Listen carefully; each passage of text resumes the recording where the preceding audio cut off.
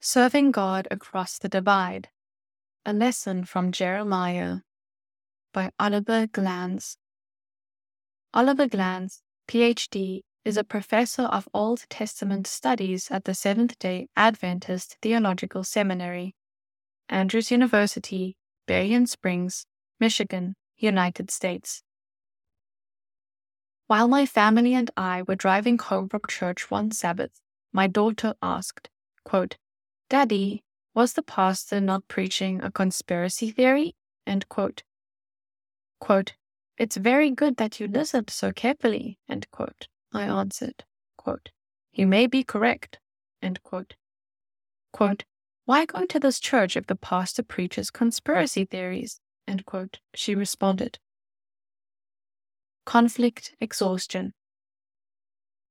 In my conversations with colleagues and friends, one thing becomes clear again and again.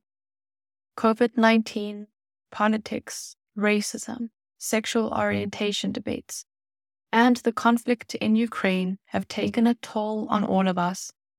We are all exhausted by the conflict, ideological warfare, and radicalization we are experiencing in society.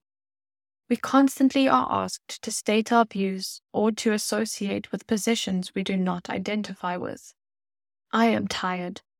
Such exhaustion can lead to withdrawing, becoming silent about everything, and watching the world around us apathetically.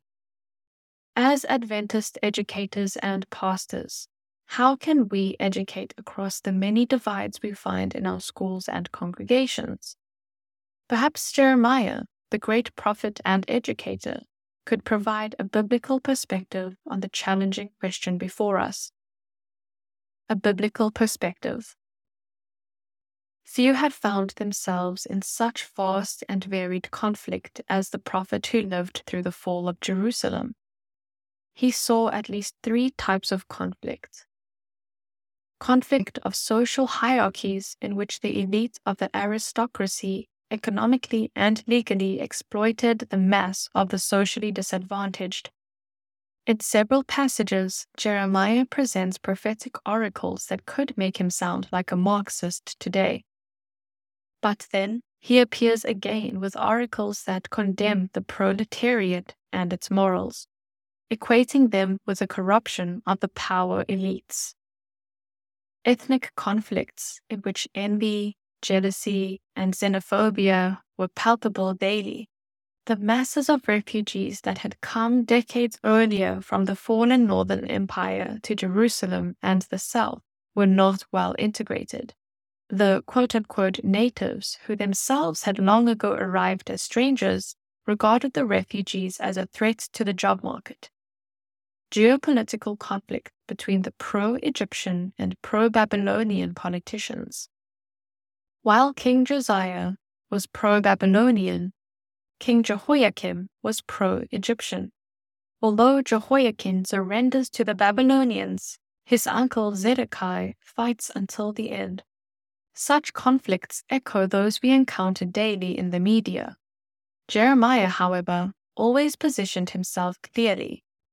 Babylon would win the struggle between the great powers. Did Jeremiah's position make him a liberal who questioned the eternal covenant of God with the Davidic throne? The religious elite and leading politicians thought so and wanted the death penalty for him because of treason and being a religious heretic. But is Jeremiah a supporter of the pro-Babylonian party? When Nebuchadnezzar conquers the city and seeks to honor the prophet, he declines. He wants to stay with the left-behind Judeans despite all the suffering, hatred, and misunderstanding he has received from them. Clearly, Jeremiah is not a party member of the pro-Babylonians. The prophet takes clear positions while not fitting into any political pigeonhole or into any social critical theory. Jeremiah waves none of the popular banners but criticizes each flag or keeps quiet about them to avoid further damage. But while the prophet deconstructs, he also has a clear ethnic compass. He both disappoints all expectations and exceeds them at the same time. No religious political alliances can be forged with him. His language reveals that he is a Deuteronomist and under Deuteronomy's influence like no other prophet. Personal versus professional. Jeremiah's friend King Josiah was known for his major religious reform in the kingdom of Judah. The king and the prophet advocate the same theology, and both strive for spiritual reformation among the people. But despite such similarities, nowhere does the book of Jeremiah mention that the prophet ever collaborated with Josiah. For all the similarities, the book knows nothing of the prophet's political or religious support of the king. Why? Josiah combines his religious reformation with political reformation. He accompanied his call to return to God with a desire to re-establish the old borders of the Davidic kingdom. His spiritual reformation was also part of his political ambition, restoring, through prayer and the sword, God's everlasting covenant with David. That is precisely why Jeremiah will never be found on a political campaign bus with Josiah. He carries out his prophetic office as if the king did not exist. Privately, however, he remains a friend. On a personal level, he values the king, even if he cannot in any way support him in his mingling of faith and power. At Josiah's tomb, Jeremiah weeps for the loss of his good friend. To learn at the feet of Jeremiah is to discover that social critical theory, popular categories, political parties, and social media culture often only lead to polarization and violence. Overcoming. What is needed is an overcoming of antithetical tensions. But where does the spirit that makes such overcoming possible derive from? It originates in the ethos of prophecy. Only in the radical love for God first and then for the individual human being, whether it is the church, nation, or fellow human, can arise the possibility, beyond any theory and political attitude, of seeing the fear, longing, and life situations of others and then connecting with them. Precisely here is the essence of the school of the prophets. Jeremiah lives it. The prophet is never just only on the side of God, and he is never only committed to the truth. In the end, a true prophet stands up for his people. Like Moses, he continues to intercede for them even after God declares that there is no hope for them anymore. He remains the advocate of his people, despite their unruliness, being corrupt, fragmented, narrow-minded, and self-absorbed. Like God himself, he seeks to intercede, save, and to bring together. Dogged determination. And so, Jeremiah finds himself threatened with death by the godless rulers of religious categories and political positions. And on the other side, God, recognizing the fertility of Jeremiah's intercessory prayer, requests him 3 times to finally stop interceding for his people. But Jeremiah will not. According to tradition, Jeremiah is the author of Lamentations, in which he will continue to weep and plead for his people even after they have been sent into the divine judgment of exile. Such prophetic ethos is, on its most foundational level, free from any loyalty to human political parties, religious institutions, or national myths. The prophetic ministry is driven by an almost impossible sympathy for God and people. You will probably think to yourself, did Jeremiah ever manage to achieve national unity, social justice, and religious ideological peace? Unfortunately, we find no record of it in Scripture.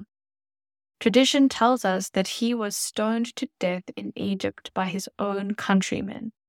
He may not have belonged to any party, but all parties certainly hated him. Positive teachings. Jeremiah's life also had its positive fruits. As a prophet and good educator, he not only was a master of deconstruction, but also had a clear vision of what God sought to do by his representation of the, quote, new covenant, end quote. Yet, sadly, only with Jesus did Jeremiah's nonpartisan outlook become discussable, thinkable, and experienceable. When Jeremiah teaches how to find national healing and restore Judah's unity, he emphasizes that such healing can occur only when we do not focus on rebuilding the Davidic throne or Solomonic temple. In fact, he claims that such political and religious institutions contributed to Judah's fragmentation and led to toxic myths of national and religious identity. Consequently, the prophet shows how attempts at religious reforms sadly coincide with moral decline. In his vision of educating across the divide, he sees a fascinating, enormous building project that we can all become part of. In his book of Consolation, in which we find the New Covenant text, he uses the word to build more than any other prophet. But nowhere will we find physical buildings, palaces, temples, city walls, or streets being rebuilt by God. Instead, Jeremiah's vision only knows of the rebuilding of people, the rebuilding of families, and the rebuilding of men and women. People are in focus, not institutions. Of course, organized communities have their justification, but that is secondary to the purpose of Jeremiah's education across the divide. Application. Although Adventist educators and pastors might see their mission as a possible death trap, it is really a summons to service and sacrifice, a call to be just like Jesus. Our loyalty belongs to Jesus and the individuals we teach and engage in our sanctuaries and classrooms.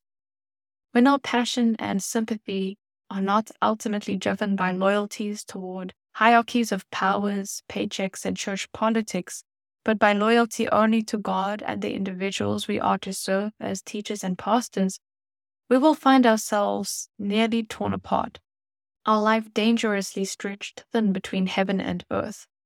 But it is only by such thin threads that the fabric of restoration is woven. Jeremiah's education across the divide was ultimately not a death trap, but the seed by which the healing of fathers and sons, mothers and daughters, peoples and nations found their belongings.